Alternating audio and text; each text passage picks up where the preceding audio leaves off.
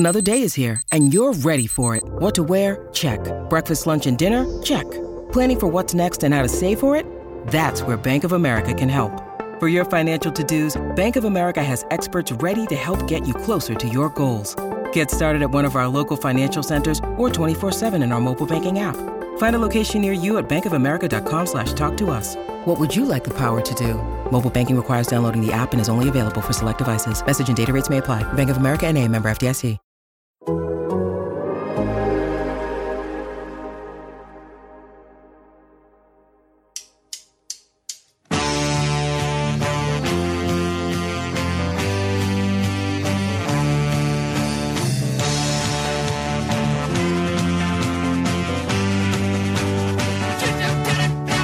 Hello, everybody, and welcome to the Total Soccer Show. My name is Taylor Rockwell, and deep breath. The U.S. men's national team is going to the World Cup. With me tonight to talk about the USA's successful loss to Costa Rica in Costa Rica is a man who will be watching the U.S. at the World Cup because they qualified. It's Joe Lowry. Joe, how you feeling, buddy? I'm feeling good, Taylor. That's a clever turn of phrase from you, successful loss. I tried. Exactly what it was. The U.S. just had to not lose by 6, and they didn't lose by 6. And Taylor Rockwell, they are going, as you said, to the World Cup. So let's start there for a moment. I watched some of the CBS postgame show, and it did a pretty good job of encapsulating how I was feeling, which is like, yay, we went, but we lost, and it kind of feels anticlimactic. But it's great we're going. Joe, my assumption, or at least my sort of operating assumption based on your initial messages trying to cheer me up, were that you are feeling more optimistic. You're feeling better about this result. I am. It is a weird emotional conflict, though, right? And I think Christian Pulisic actually captured this really well after the game in his interview with Jenny Chu. He said, I'm extremely proud. I'm extremely proud of this group. It's a bit weird of a feeling right now because I hate to lose so much, but I'm really proud and I can't wait to go to the World Cup. I think that is the perfect quote for that moment because it really was a weird thing to see the ref blow the final whistle and knowing that the U.S. was officially now going to the World Cup, but also that understandable disappointment from a group of professional athletes that are paid to win, number one, but just love to win. Otherwise, they wouldn't be professional athletes. So it's a weird mixture of things, but I can't help but feel like for me, that, man, this is a really cool moment. It's been 9 years since the U.S. clinched qualification to the World Cup, and this is my first ever time looking ahead to covering a World Cup. So my heart was racing after this game. I was excited. I still am excited. I'm buzzing for this team. It wasn't perfect tonight. There are issues, and we can talk about that stuff later. It hasn't been perfect under Greg Berhalter, and we've talked about that stuff before, and maybe we'll talk about that later or down the road as well as we approach Qatar. But man, what a cool moment for these players. A really young group, and Greg Berhalter made sure to emphasize that after the match. An incredibly young group, missing key players for this window. They came out and got 2 huge results earlier on in this window. A great performance against Mexico, a decent enough performance, and a huge result against Panama at home in the biggest game of Greg Berhalter's tenure. And they got the job done tonight. I mean, I just can't find it in my heart to be terribly upset about anything at the moment. Joe, you have run through it all quite expertly. I'm going to back it up for a moment to say that I agree with you entirely. There is going to be time to discuss some of the concerns we have about this team that are existing, some of the concerns that maybe popped up after this result, maybe slightly more limited than the long-term concerns, but we will be able to be concerned about those things because we'll be preparing for a World Cup, and that is ultimately where I would like to be. And a thing that you said there that I think is very important to consider the context of this game is, like, Bells put out that song about, like, 4-point window. Like, we needed 4 points from this window. A banger. And I felt, historically speaking, like it was more realistic, especially given the way things were kind of shaping up, to get a point on the road in Mexico than a point on the road in Costa Rica. We've only done it, I think, as they said in the pre-match broadcast, like once. We've gotten a draw, maybe. No, we got a draw in the 80s, and I think that's it. We don't get points on the road. And so I think this window was about get the draw in Mexico, get the win against Panama, and then we have the luxury, ideally, of not having to go out and win that game in Costa Rica. And I think that's what this game was for me, was a first half where the U.S. played the strongest possible team to try to get the result, to try to get the win. But then the changes that are made at halftime with Tyler Adams coming off, the kind of pre-planned changes in the 60th minute or thereabouts, that all felt to me like the U.S. win it at halftime, and their goal was to not have any major injuries, not concede 6 goals, obviously, but finish the game qualifying for the World Cup come what may. I think Costa Rica went into the locker room and found solutions for how to play through the United States and found a way to win the game. And in that context, I see it as Costa Rica trying desperately to win this particular game, and the United States trying to keep everything everybody healthy, everything moving solidly towards the World Cup, and ultimately that's where we are. So a disappointing moment, I think, but I would much rather be in this position than where we were in 2017 in Trinidad. That is, I would say, without a doubt, the worst day in my soccer fandom. I struggle to think of another time I was that just like, I don't know what to do. I don't want to watch soccer anymore. I don't want to talk about it anymore. This is terrible. And Daryl Grove, the ever-present source of happiness and enthusiasm, also silently holding his head in his hands and staring at the floor. And I thought about him a lot today, about how happy he would be with this team, with these young players coming through, with Greg Berhalter finding a way to get this team to mostly gel, mostly get the results that are needed. It feels like they are continuing to build, and ultimately they're building towards going to a World Cup, which is the thing that they weren't doing 4 years ago. So I get being frustrated by the results. I get some people are going to have major questions to be asked. But right now, Joe, I'm just feeling very optimistic and thankful that we have the U.S. in a World Cup again. And Taylor, to put on our Daryl hat for a second, how many positives are there to take here? There's so many about this group and about this team, right? You think about the players, number one, the U.S. are missing this window and they still get the job done. No Weston McKennie, who I think we can pretty much all agree has cemented himself as a top two most important player for the U.S. at this point. Tyler Adams probably being the other there.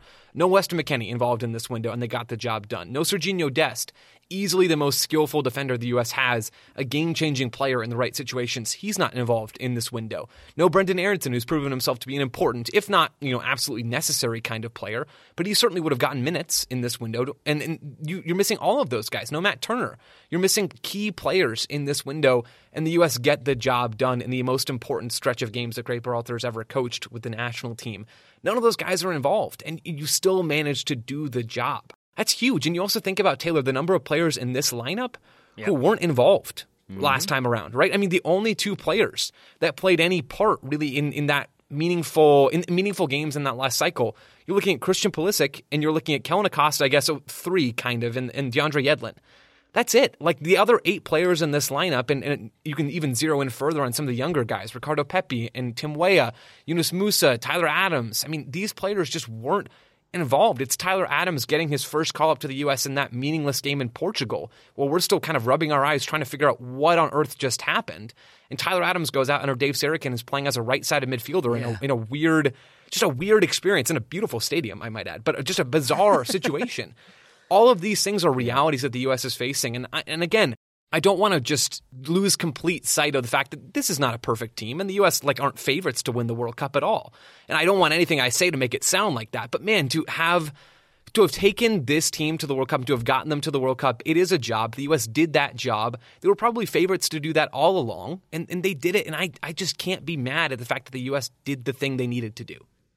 So we will talk about some things that happened in this game, some positive, some negative. We're going to look ahead to maybe trying to build a World Cup starting 11, if not an entire roster. But Joe, first, I just wanted to say I appreciate your bringing the positivity because that is what you've been doing. You bring the positivity. You help keep this show going. You helped keep the show going with just you and Ryan Bailey when I was on paternity leave. And now here we are. It's been a couple years, but you've been through it, man. You've been through qualifying. You've been analyzing these games. You've been up late. You've been up early. I just want to thank you, Joe, and I'm sure listeners would as well. And I should thank the listeners for sticking with us and kind of following along and giving us their feedback and being there to support us and to support the U.S. And it's just a good feeling to know that the U.S. will be in the World Cup. And quietly, it's also a good feeling to know that this result did not cost us our seeding. Joe, we had talked about this before. The U.S. goes into pot 2. We know that now for sure, yes. Which means they avoid some major threats in the draw. And speaking of that draw, Joe, we are going to be discussing it on Friday. Is that correct? Dang right we are. It's going to be you, me, and Graham Ruthven live in the Bleacher Report app as that draw happens. So we're going to be going live at 12:30 p.m. Eastern into 1:30 p.m. Eastern. So it'll be that hour block. We're going to be reacting live to the draw. We'll certainly spend some good time there focusing in on the U.S.'s group as it shapes. We're going to be talking about maybe is there any sort of group of death? Although with how FIFA does the pot system now, it doesn't feel like that's nearly as likely. But what do the different groups look like? What is this tournament shaping up to look like at all? It's coming quickly, and so we're all really excited to be taking part and to be doing that show. Again, the Bleacher Report app, 12:30 p.m. Eastern to 1:30 p.m. Eastern.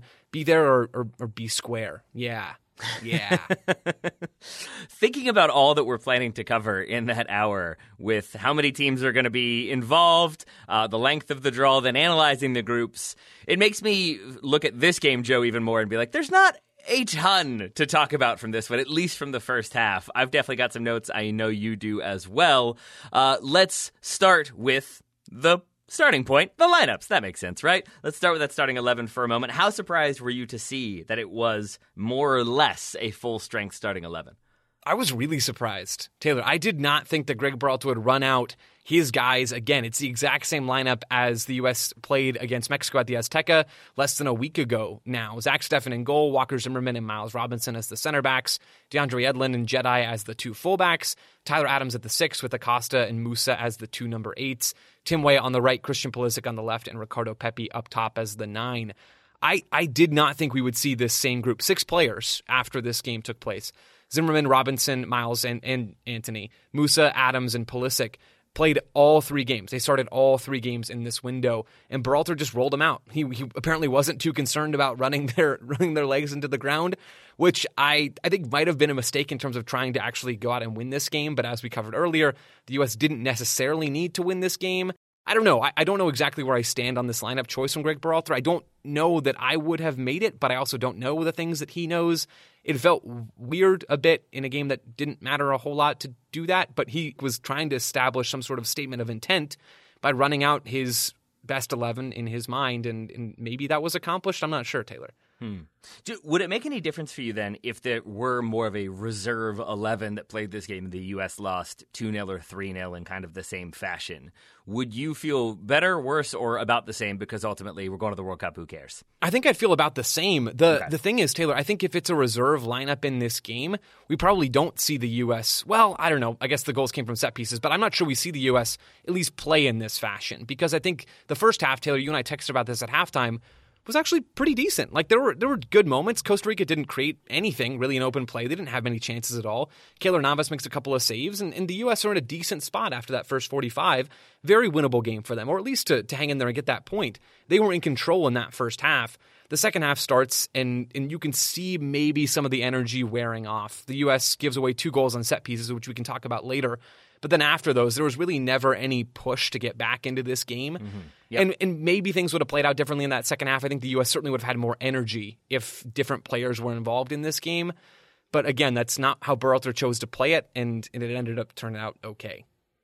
I think that's a pretty good summary for the overall game, Joe. Let's take a quick break, then let's get back and let's talk about that first half versus the second half, and then what comes next. Back soon. This episode is brought to you by Michelob Ultra, the official beer sponsor of the NBA. Want to get closer to the game than ever before? Michelob Ultra Courtside is giving fans the chance to win exclusive NBA prizes and experiences like official gear, courtside seats to an NBA game, and more. Head over to MichelobUltra.com/courtside to learn more. Hey folks, this is Taylor from the Total Soccer Show, reminding you that we are inching ever closer to the start of the summer transfer window, which means there are teams that will buy and sell their players early, there are teams that will leave that business very late, and there are teams that will operate in between. But no matter what, it's going to be a chaotic situation. There's going to be offers coming through willy-nilly. There's going to be transactions to be tracked and processed and make sure that enough money is there. There's going to be probably angry clubs calling to complain. There are many things to deal with, and unfortunately for those clubs, there is no sort of business tool that makes things easier, makes transactions simpler, gets the business done efficiently and effectively. But for the small businesses around the globe, there is such a service, Shopify. Shopify is the global commerce platform that helps you sell at every stage of your business, from the launch your online shop stage to the first real-life store stage, all the way to the did we just hit 1 million orders stage. Shopify is there to help you grow. Whether you're auctioning autographed apparel or selling sleek kits, Shopify helps you sell everywhere. From their all-in-one e-commerce platform to their in-person POS system, wherever and whatever you're selling, Shopify's got you covered. Shopify helps turn browsers into buyers with the internet's best converting checkout, up to 36% better compared to other leading commerce platforms. And you can sell more with less effort thanks to Shopify Magic, your AI-powered all-star. And I really appreciate that about Shopify. No matter how big you are, no matter how fast you want to grow, Shopify gives you everything you need to take control and take your business to the next level. Shopify powers 10% of all e-commerce in the United States, and Shopify's the global force behind Allbirds, Rothy's, Brooklinen, and millions of other entrepreneurs of every size across 175 countries. That's as many countries as will be selling players in the transfer window this summer. Plus, Shopify's extensive help resources are there to support your success every step of the way, because businesses that grow with Shopify. Sign up for a $1 per month trial period at shopify.com/TSS, all lowercase. Go to shopify.com/TSS now to grow your business no matter what stage you're in. Shopify.com/TSS. Welcome back. And Joe, I gotta say, I feel increasingly better about things as we talk more. And maybe it's just talking to you. Maybe it's just your peppy enthusiasm and vigor and youth. That's definitely what it is. But it's also the fact that I really enjoy breaking these games down with you. It's super fun. It's the reason why I take like diligent notes and want to rewatch and know all these things, because you bring your own knowledge, you bring your own enthusiasm, and it's just fun to figure things out and learn about this team and kind of identify how they solved problems or how they managed to get a goal or what adjustments were made. And it's like just kind of dawning on me that we get to do that at a World Cup again. And the feeling that Italian fans must have about like, yeah, it's going to be a World Cup, but we're not going to be there again. And this is really frustrating again. It's just nice that we will get to continue to analyze this team and talk about how they evolve and change as we build up to the World Cup. And then we get to talk about them at the World Cup.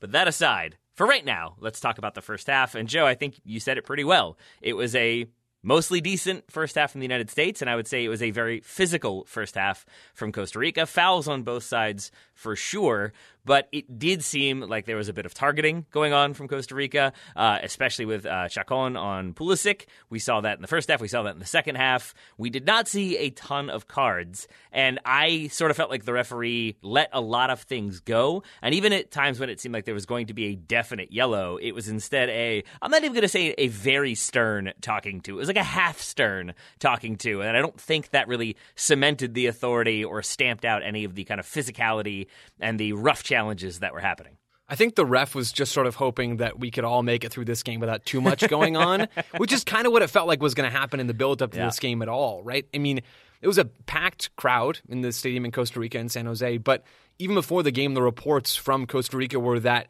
it was a pretty relaxed atmosphere among fans there. You know, those people sort of congratulating the U.S. and U.S. fans on making it and resigning themselves to the playoff, which was always the most likely outcome, and that's exactly what happened from this game.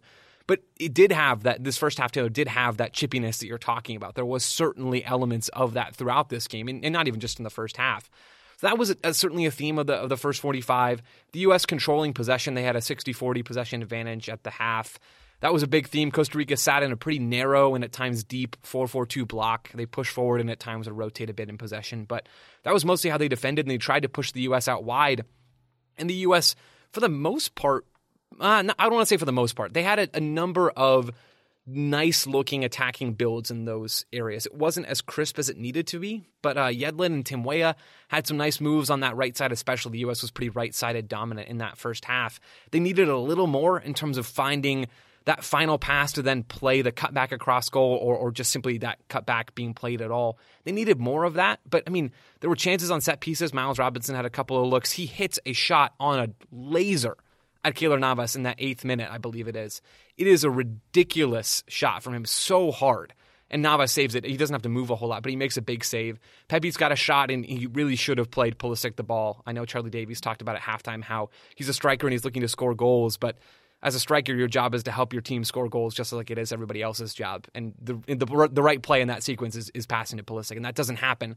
But it's a good look for the U.S. They have a number of those in the first half. They weren't great, but they were fine, and they were certainly the better team, I believe, in that first 45. And I think it's worth noting as well that this is a heavily rotated Costa Rica side. And on the surface, that means, they're not playing any of their veterans. They're going to kind of be there for the taking. It's a bunch of inexperienced players coming in. And that was my thinking. I thought maybe that would make things easier. Moedu was talking about this in the postgame and basically saying it's a lot harder to play a B team than people might realize, because with the A team, you know what to expect. You've played against them before, but you sort of also know the physicality, and you know that you're going to get some knocks here, but you know how they're going to play a bit more. When you're playing against younger players who have a point to prove, who are trying to come in and beat the United States and potentially, like, in a miracle, get their team to the World Cup automatically, there's just a different level of commitment. There's a different work rate that was there, and U.S. fans might not love that, because I think we always want to believe that we're going to outwork anybody. But that really wasn't the case for me, and I think it wasn't for lack of trying, because the other hallmark to me of this first half was really aggressive reads. And we talked about this, you and I did, in a text exchange. I tweeted about it. Tyler Adams has that close down in the second minute that maybe covers 25 yards in like 2 seconds to snuff out a potential counterattack. Anthony Robinson has 2 great reads to win the ball and carry it forward and launch counterattacks. Walker Zimmerman has plenty as well. And it felt like it was a very feisty, motivated Costa Rica team and an equally feisty U.S. team in that first half. And that's where some of those challenges, I think, almost boiled over, but didn't quite. And I did find it a pretty compelling game. I also thought the U.S. did some smart things in that one. In the first half, at least. Like, I saw Kellyn Acosta and Tyler Adams doing more of the sort of dropping into the fullback spot when Yedlin and Robinson would push pretty far forward. That pushed the wingers inside, so then you had numbers around Ricardo Pepi. There were still those sort of gaps between the lines that I don't love. Maybe with a bit more familiarity with some of the players, those just get tightened up. But I saw smart approaches, because you send those guys wide, you don't let Costa Rica counter down the channels, you kind of funnel them central where you theoretically have more numbers. And I think the U.S. was doing a good job to prevent the counter, keep possession, fight for loose balls, win those loose balls, and create chances. And that's where I was feeling pretty okay about the first half. I was with you on that one, Joe. I think I'm higher on this game than a lot of folks are. I'm higher on the U.S.'s performance in this game than a lot of folks out there are, at least based off of Twitter, which is probably the worst thing to base this off of. But Taylor, something you said there stood out to me, that the fact that Adams and Acosta, and I would add Musa to this as well, were dropping into the fullback spots. It was a really defined 2-3-5 shape from the U.S. in possession, which is something they play out of all the time. But this specific positioning changes depending on the game. And this is positioning we'd seen before in large part. So it was the 2 center backs as the 2 in the 2-3-5. It was Adams as the 6 with Musa and Acosta to either side of him as the 3. And then the 5 was the fullbacks pushing high, the wingers inside, and Pepi as the 9. You detailed all that very well. For me in this game, it felt like there was far too big of a divide, especially in the second half. His legs got tired, and the U.S. really just didn't need to push all that much anymore. And even Costa Rica, it felt like, was time wasting a bit. As the U.S. progressed in this game, or as the game progressed, it felt like there was a big divide between the U.S.'s back 5, that 2-3, and then the actual front 5. Like the center mids would pull so deep and wide that there was this giant divide between those 2 sets of players, the build-up group or the deeper possession group, and that front attacking group that was really wide across the field. I don't think the U.S. did a very good job, and maybe part of this falls on the wingers, Christian Pulisic and Tim Weah, of not showing as much in the pockets. Maybe it's on a lack of ball progression from the deeper group, so that 5 in the back, the 2 center backs and the 3 central midfielders. Musa, Acosta, and Adams aren't really ball progressors, and neither are Miles Robinson and Zimmerman. So I'm not sure that this group really fits all that well in a high possession team, which has been a weird kind of trend of the Berhalter era in general. But that was one thing that stood out to me in this game that I wasn't a huge fan of, and we've seen this before. In the last window, Taylor, January, February, we talked about how in the first 2 games, El Salvador and then Canada, the U.S. used a pretty similar alignment with the 2 8s dropping into the fullback holes. And that's happened a lot, and it works sometimes, but it is sort of a trend, I believe, of the U.S. having possession with that positional alignment and not creating as many chances in open play as you'd like them to. I mentioned they did create in the first half, and that's true. A lot of the chances, though, outside of those wide progressions and combinations, did come from set pieces. So that's just sort of an observation from me as we head into Nations League in June, and the draw for that, I believe, is next week, so we'll learn more about how that's going to go on.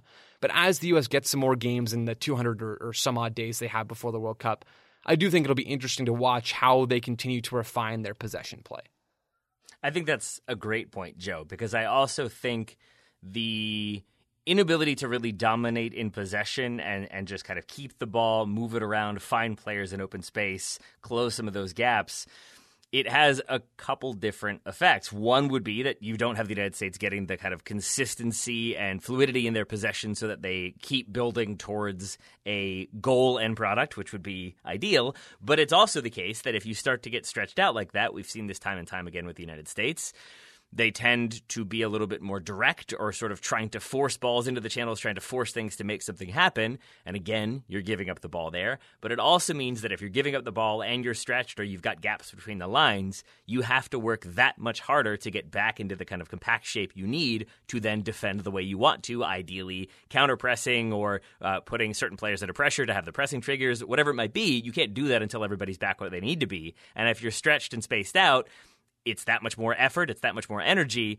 And so as we move into the second half, I do think some of it was, I think, Tyler Adams. I think he is just that important. But I think a larger point would be, because you're right, that some of that spacing and some of the kind of breakdowns were already happening with Tyler Adams on the pitch. I think some of it was just fatigue. And you see players making little mistakes. In the lead up to the first goal, which we're getting to, there's the U.S. kind of working it around, swinging it around. And I think it's a ball from Zimmerman out wide to DeAndre Yedlin on the touchline. It's like it's a driven ball. It's probably 30 or 40 yards, but it's from the right center wide part of the pitch, the half space. There it is. That's the more succinct way of saying it. Out wide to DeAndre Yedlin, and Yedlin just lifts his foot and it goes underneath. Yep. And that might just seem like a dumb mistake, but to me, that's a mistake that happens when you're tired and you're raising your foot too much because you have to kind of put that extra effort into raising the foot to receive the ball. And that just starts happening more and more as the game goes on. That gets back to the kind of original conversation we were having in the intro about how this team really did feel like they were structured to get results in those first two games. And then whatever's left over, we'll throw onto the pitch against Costa Rica. And as the second half kicks off and kind of goes in those first 10 minutes, I just saw that sloppiness. I saw heavy touches. I saw misplaced passes that shouldn't have been played. I think for the second goal, there's a throw-in that leads to a foul, that leads to a free kick, that leads to a chaos, that leads to a goal. That throw-in happens because Kellen Acosta just tries to play a ball in my notes. Both Yunus Musa and Timothy Weah simultaneously and splits the difference, and it goes out of bounds. And Weah turns around and screams at him immediately, and justifiably so, because that's just a pass that should have been completed, should have been connected. But I'm going to assume there was a little bit of miscommunication between the two players trying to receive it, and then it was just a poorly hit ball. And I think those mistakes started to add up as the game went on. And that's, Taylor, your point about fatigue is something I didn't understand, or that relates to something I didn't understand about this lineup. Is you have a bunch of guys who have played all the games, who started every single game, 6 of those players. But a bunch of the players you just mentioned in that sequence even didn't play against Panama and were still sloppy. Yedlin had a few of those moments. Acosta, you're absolutely right to pinpoint that pass out of bounds. That's a part of the second goal sequence for Costa Rica. Weah was bright in moments, but not all that good in other moments. And then you got Pepi, who I don't think had a ton of really sloppy moments, but he's not as deep and as involved in the play. So even the guys that weren't as involved in that Panama game, I thought weren't all that good at times in this game. Then you add in the tired legs. Adams, he also deals with a little knock after the first few minutes, and he's still playing. But his quad appeared to be not at full capacity, not at full operational ability. So you have him, and Musa looks dead tired in the second half. So there's a lot of these moments with players that have played in all 3 games and also players that haven't started all 3 games. And so that's why I was thinking maybe we do see more rotation. At that point, it's maybe those mistakes from Acosta in the build-up or from Yedlin in the build-up to Costa Rica's goals don't matter as much because maybe you've been able to keep the ball or be a bit more effective with fresh legs in other positions. So I don't know, and none of it really matters at this point anyway, I don't think, at least for the sake of this World Cup qualification campaign. But I think it is interesting to note that the U.S. looked gassed, and maybe that wouldn't have been the case with a different lineup pick. And for me, at least, but I'll go ahead and speak for you, Joe, for both of us. There you go, Joe. Now you're lumped in, come what may. I don't think that we're having this conversation. Some people might hear it as like, oh, you're just defending them. You're giving them excuses. You're giving them outs. Berhalter still should have rotated. Whatever. If you want to feel that way, you can. I think I'm drawing a distinction because it makes what happened in those opening 15 minutes or so make a lot more sense. Because my assumption, I think based on emotion watching it live, is that the U.S. just came out complacent and thought, we're going to the World Cup, you're not going to score 6 goals, whatever, we got this. And Costa Rica came out motivated, blitzed them, and made something happen, and then the U.S. kind of scrambled for the rest of the game. And that, on the rewatch, is not what happened. Yeah. The U.S. comes out, and I think the first thing that happens is Yedlin jumps over Aguilera and fouls him. He leaps over him. They are fighting for every single ball. They're working for everything. But I think when you have those differing levels of fatigue, and maybe Timothy Weah, who didn't play that last game, is now at 65% because of the intensity, but another player who did is at 45%. It's just that much harder to execute. And so I think some of the discipline goes in those moments, and that's where you have to rely on luck to some extent, but also you have to make your own luck, and you have to continue to work as hard as you can, but maybe drop off a little bit, sit in a little bit more. And I think the U.S. just got caught out by set pieces, but I don't think it was complacency, and that makes a huge difference to me, because a team that comes out and is just whatever, you're welcome, we're here, is not a team that I feel comfortable cheering for, because I don't love that idea. But a team that comes out and is we are exhausted, but we will keep fighting and do everything that we can. And even if we don't end up getting the result we ideally would have gotten, we're still qualified for the World Cup. I have a harder time being truly upset about that. Taylor, you mentioned DeAndre Yedlin jumping over Aguilera. Can we talk about Brandon Aguilera for just a minute? He was legit. He is a very talented young player. 18 years old, plays for Guanacasteca in Costa Rica. First ever cap for him for Costa Rica. He's skillful. He was involved in both of these goals, taking the set pieces that lead to both of Costa Rica's goals.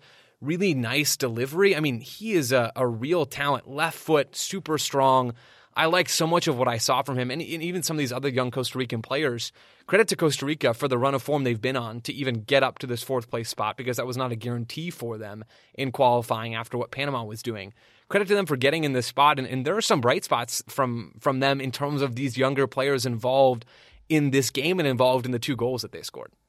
Yeah, I mean, I think a huge part of this, as I said earlier, is young players coming in with a point to prove. I mean, Chacon, for example, is all over the place with Pulisic tracking him everywhere. This was his first cap. He's 20 years old.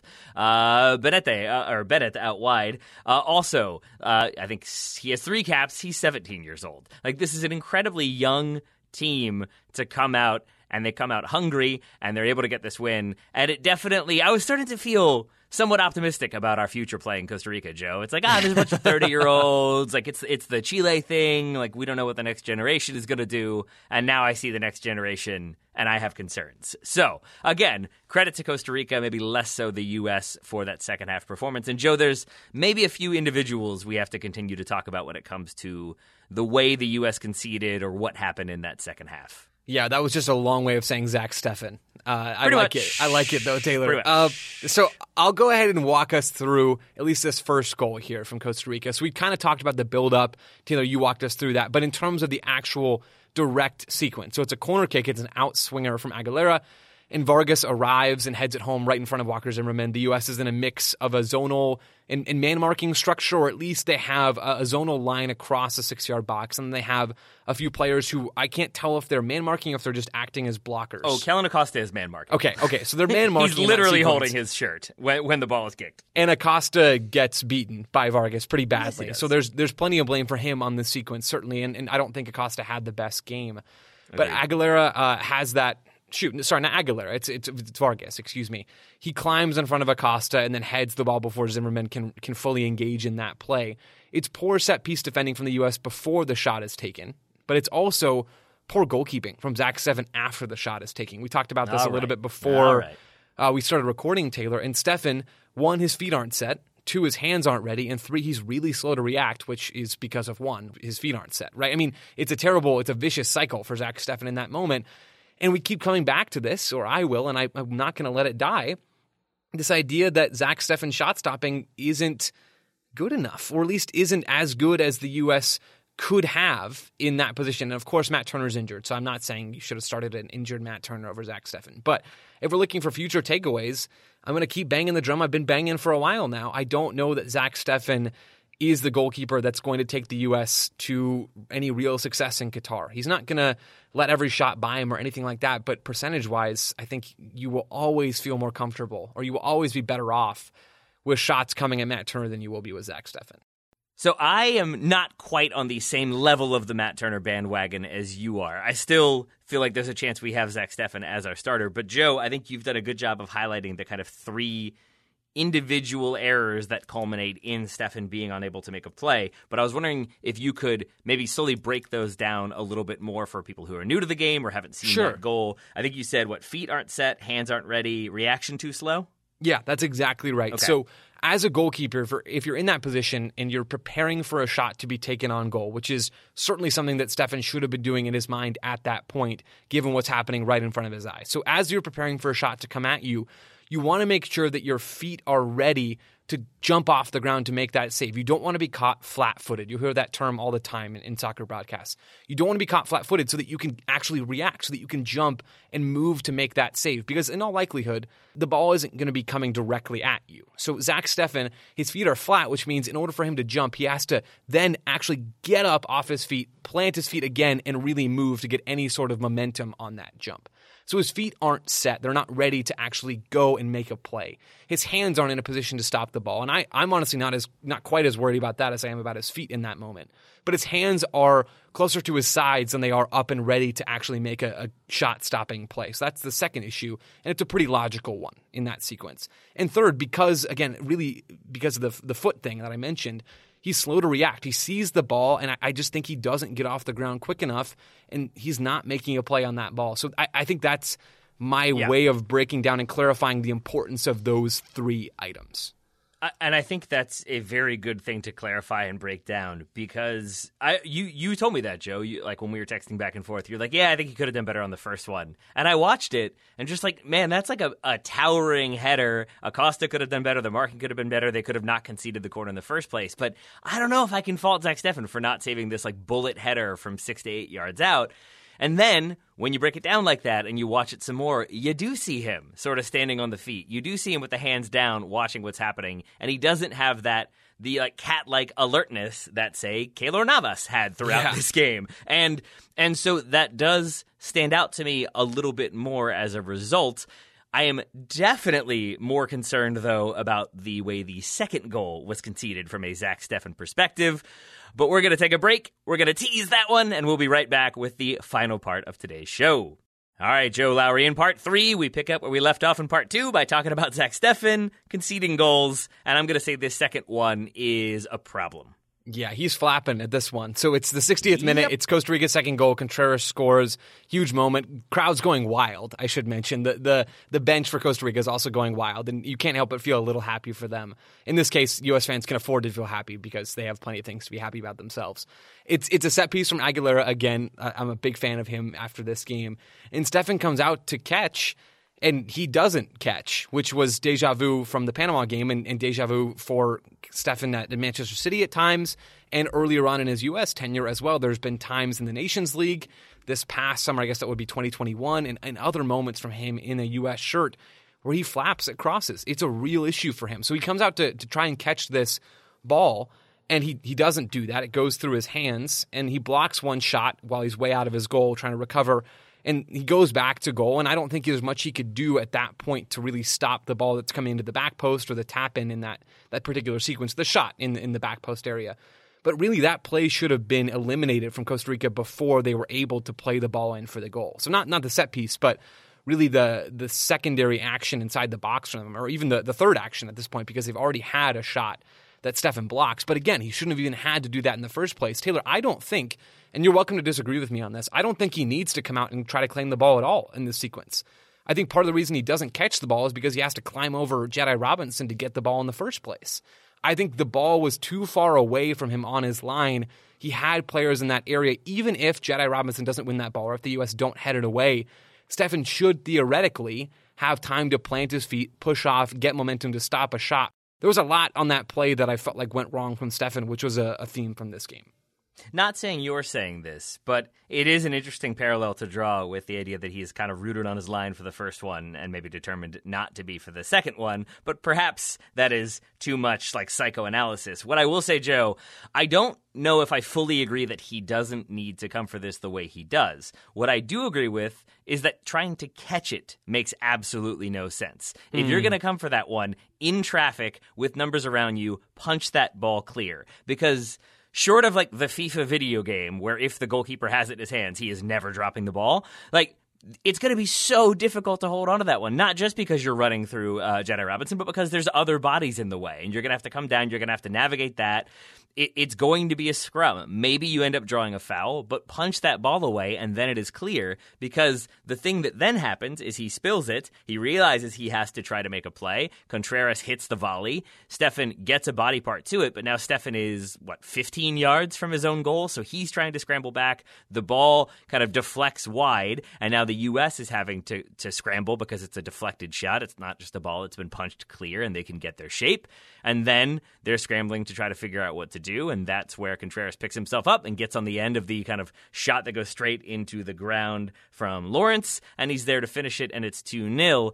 And I think one way or the other, Zach Steffen did not need to do what he did, and combining that with the other sort of flaps that you've mentioned, it opens up that conversation all the more that maybe it is going to be an open conversation about who is going to be the starting goalkeeper between Turner and Steffen. And maybe Ethan Horvath, but probably not. Probably just between Turner and Steffen. But it's one of those performances where I think if he keeps a clean sheet and is dominant in goal, I'm inclined to think that we kind of know who the number one is, and I was feeling like we knew who the number one is heading into this game, and once again, it's a murkier picture than I thought it would be. I feel like we've been having similar discussions for a while now. Like Turner and Steffen are in camp together. Turner was starting for a while when Steffen was injured. I guess I should start there, and when he wasn't available with a few different things factoring into that. So Turner's starting, and he had a lot of good moments for the U.S. Wasn't flawless, but had some good moments. Steffen comes back in and reclaims that starting job. And in my head, that's always a big risk from Greg Berhalter. I think you got to value shot stopping in those moments over distribution. And we talked about this just a few days ago, Taylor. Like, Zach Steffen's distribution for me isn't even always that good. And I'm not trying to come for Zach Steffen here. I don't have anything against him. I think he's an excellent soccer player.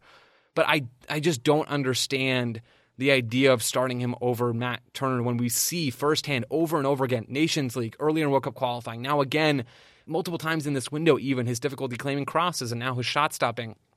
It's a problem. And I feel like sometimes we're tempted to say, oh, well, he had a good game, and so maybe those things are gone. But every time that's happened, they haven't been gone. Those issues haven't faded away. So we have no evidence to think that Berhalter agrees or cares about any of this. We don't have anything that shows that. So as far as I'm concerned, Taylor, to what you're saying there, Zach Steffen is the U.S.'s number one. But I don't know that I would make that choice.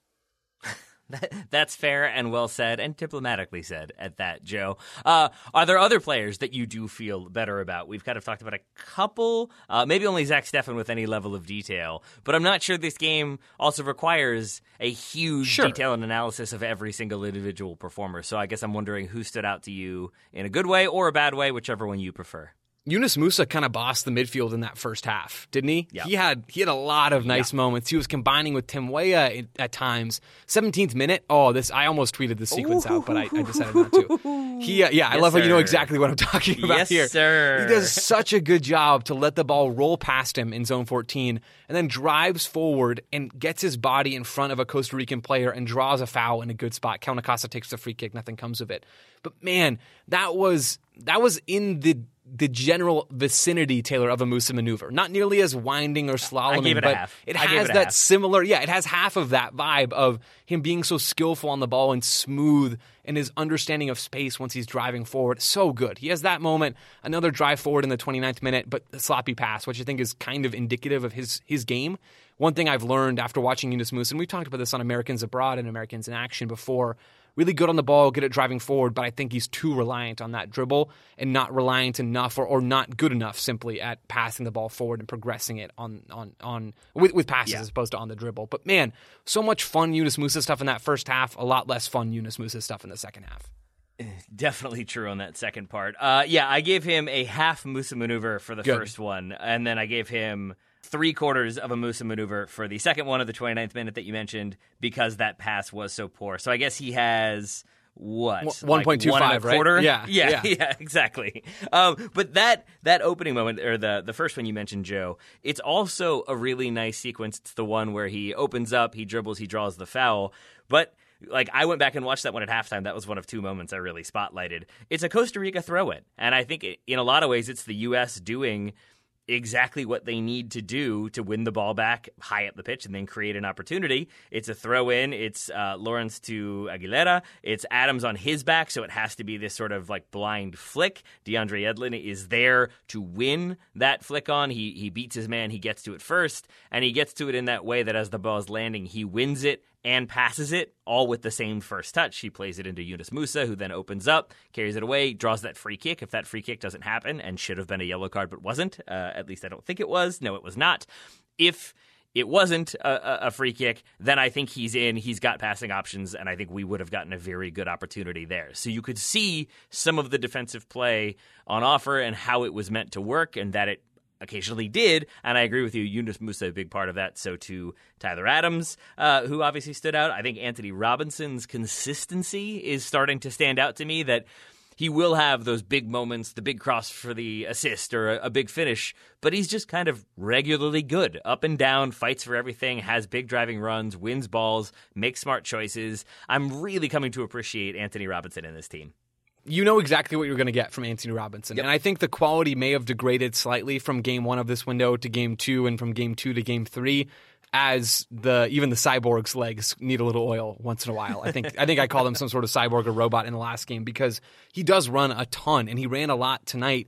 The quality maybe wasn't always there on some of his deliveries. The 31st minute, he has a very poor cross that actually ends up going out for a corner because it's so far away from its initial target that it drifts all the way towards goal, and Navas just can't take any chances, and he tips it over the bar. It was not a flawless game from Jed. I know it was a flawless game from any U.S. player, but Taylor, I do agree with you in my appreciation for what Robinson does on that left side.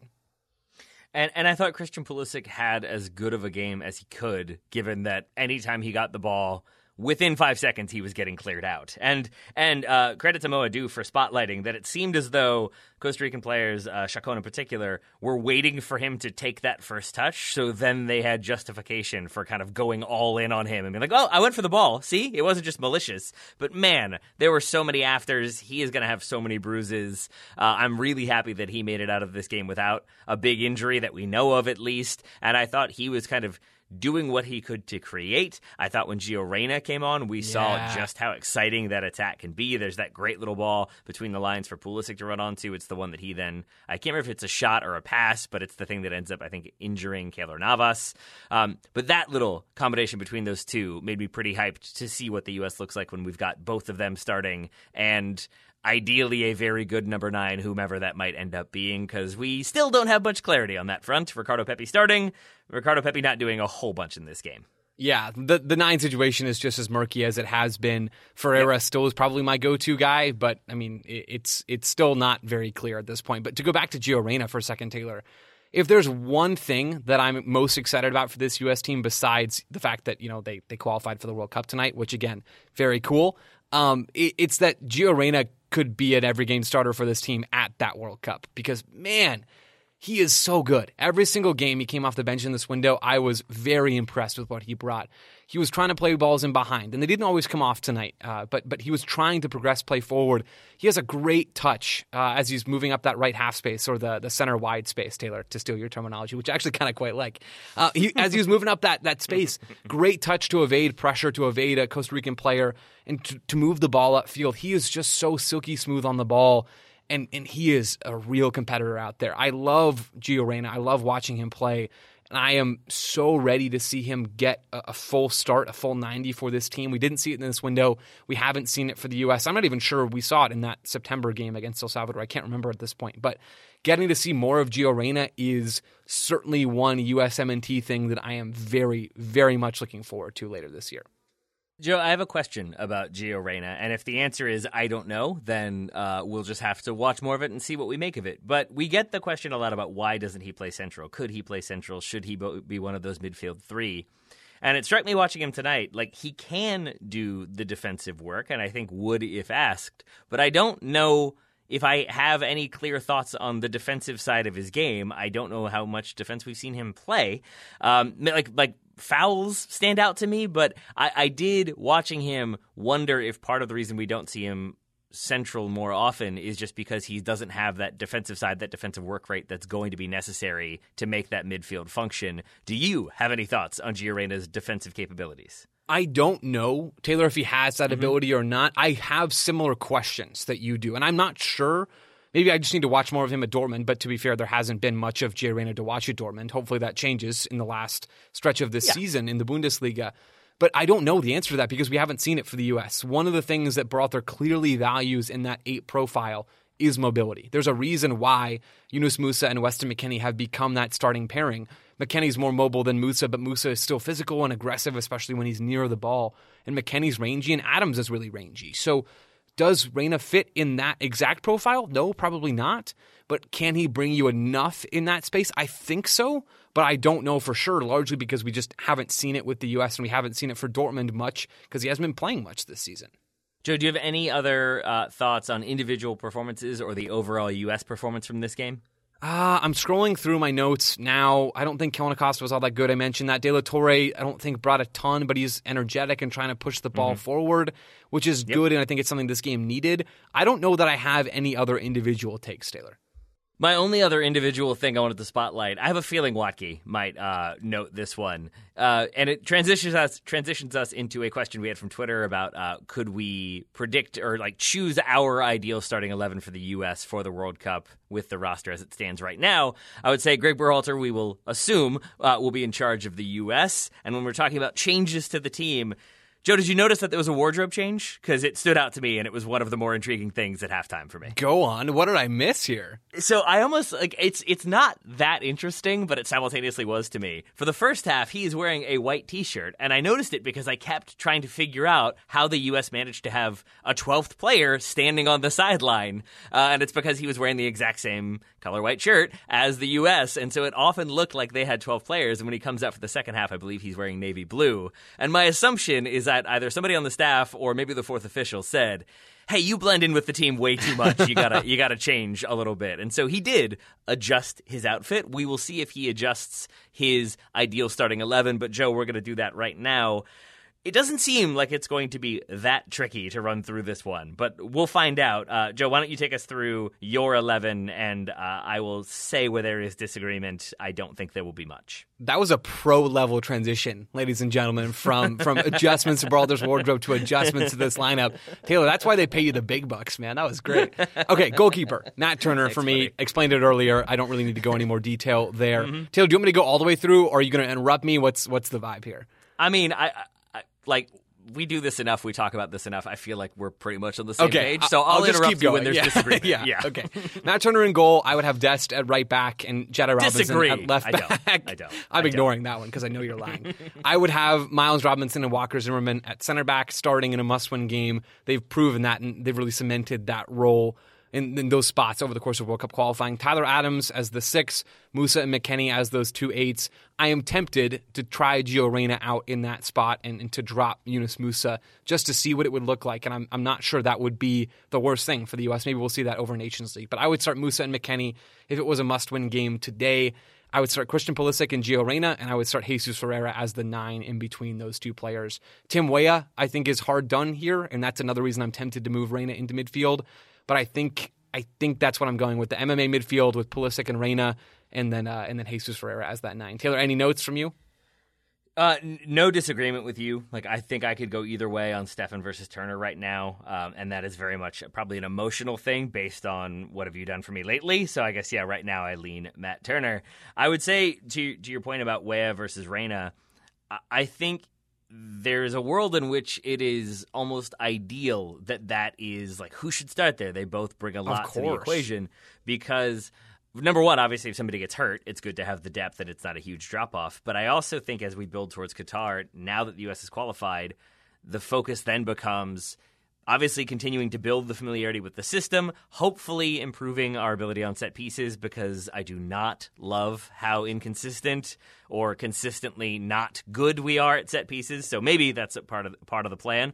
But I think it's also developing variety in the way we want to play. And I spotlight that right wing for a moment.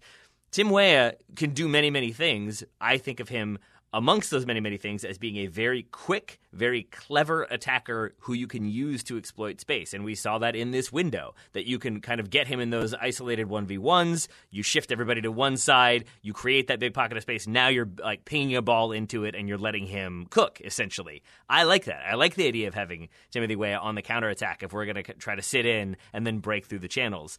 But if we want more, obviously Gio Reyna can do that too, but if we want more sustained possession play, if we want the right winger popping up on the left side to create an overload with Christian Pulisic, we saw that tonight. I think that is a thing Gio Reyna can bring. And I think so much of the next few months are going to be about sort of developing a Swiss Army knife, essentially, when it comes to the way the U.S. wants to play. So we have different looks for different opponents. We can adjust on the fly, and that familiarity doesn't drop. We're not trying something we haven't seen before. We're trying things that we've seen enough for everyone to be on the same page. And Berhalter even talked about that. Sam Stejskal had the quote, a couple different quotes from Berhalter in the press conference, but one of them, Joe, I'm guessing you might have it, was about how we feel comfortable with the 4-3-3. It's what we've been working on, but we might see experimentation as we build towards Qatar.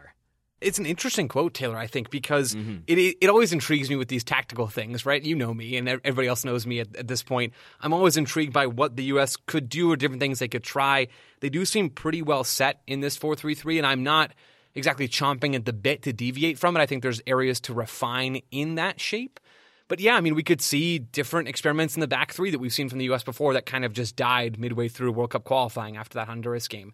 We could see something like that. We could potentially see a different midfield alignment instead of a 1-2 shape, which we've seen in that 3-4-3 with a 6 and 2 8s in front of the 6. We could theoretically see it flipped. I don't think that's all that likely with the personnel. I don't know exactly what Berhalter's going to try to do, but I am, Taylor, really looking forward to Nations League. I mean, it's a great opportunity for the U.S. to try and get some more reps, to potentially mess with things a little bit, change the recipe, see what happens, take good information, learn what didn't work, what did work. I think that'll be a really valuable experience for this team after the club season for most of these guys has closed and they're really able to focus on preparing for the World Cup. Joe, I heard everything you said. I listened to it intently. I think the phrase is champing at the bit, and what that means is that you were incorrect on everything you said. You're right. Hope that's okay. You're I right. hope that's okay. That's such a weird thing. Taylor, you're absolutely right. First It of all, really it is is. champing at the bit. Why is it not chomping at the bit? Like It should be. It absolutely totally should be chomping at the bit. I'm not saying that justifies me, but I'm just saying it justifies me. Good answer. Good answer, Joe. And I apologize for being pedantic. No, I'm just trying to anticipate Twitter. It's the only way I'll learn, Taylor. So, Joe, we talked about our ideal 11s right now. There will obviously be changes. There's always that one, late arrival who hadn't been there in qualifying but then is either eligible late in the Julian Green situation or somebody who just kind of hits the form at the right time, makes it into the squad. And I look forward to being able to continue to evaluate the pool and see who pops up and see who kind of catches fire or has the form that's needed and plays their way into consideration. Because right now we've seen a lot of the same names, a lot of the same faces. We've got that consistency. We've qualified for the World Cup. Now it's about improving the squad, building it out more.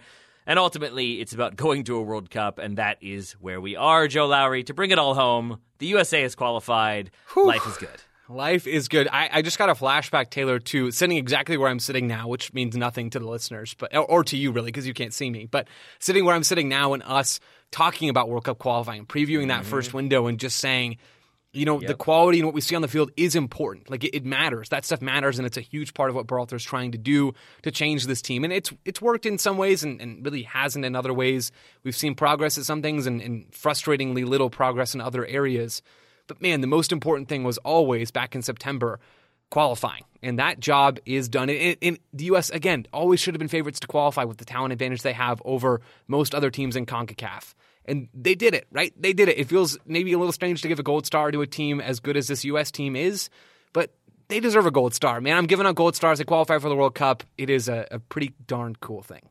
It is. And it's a strange bookend that we have this loss against Costa Rica where it feels like, that's disappointing. Like, we could have gotten our first win ever. It could have been totally different. Maybe we could have, finished above Mexico. That would have been fun. But then, you're right, Joe, to point out that at the beginning of qualifying, we're all optimistic. We go on the road to El Salvador, and it's 0-0. Yeah. And the feeling there was not like, man, we could have finished top of the group. It's like, oh, no. This could be bad. So, I think to go from that point to this, it's just a nice reminder that, we're going to the World Cup, and that's great. And I'm going to keep saying it over and over and over again because we are. And in your faces, I don't know, I don't really want to be mean and gloat about somebody else not getting to go. So instead, I'll just say, everybody gets to go. It's going to be wonderful. Joe, we're going to be previewing the World Cup draw and then, I guess, discussing the World Cup draw as it happens this Friday. We've got an episode of 101 coming out this week. There's an allocation disorder, obviously. Paul and Sam on location in Costa Rica. I'm sure they will share their thoughts and probably some analysis into what happened after the U.S. qualified and some of the celebrations that went on. So look forward to all that. But for now, Joe Lowery, thank you for previewing qualifying, breaking down every game of qualifying, talking about the roster and the player pool. We've talked about this team a lot, and we luckily get to continue to talk about them in an optimistic way. So thank you for this evening, and thank you for all the conversations leading up to this evening. What a ride, Taylor. Thank you for having me and for making me a part of this. It's been so much fun, even in the games where the games weren't fun. And in the aftermath, it really wasn't all that fun to think about this team. It's been a blast going through and doing these shows with you. 14 deep dive USMNT review shows. That's pretty cool. And I'm really proud of the work that we've done, and it's been a blast doing this with you. More to come, my friend. Listeners, more to come. But thank you all so much for listening this evening. We'll talk to you all again very soon. And we're going to the World Cup.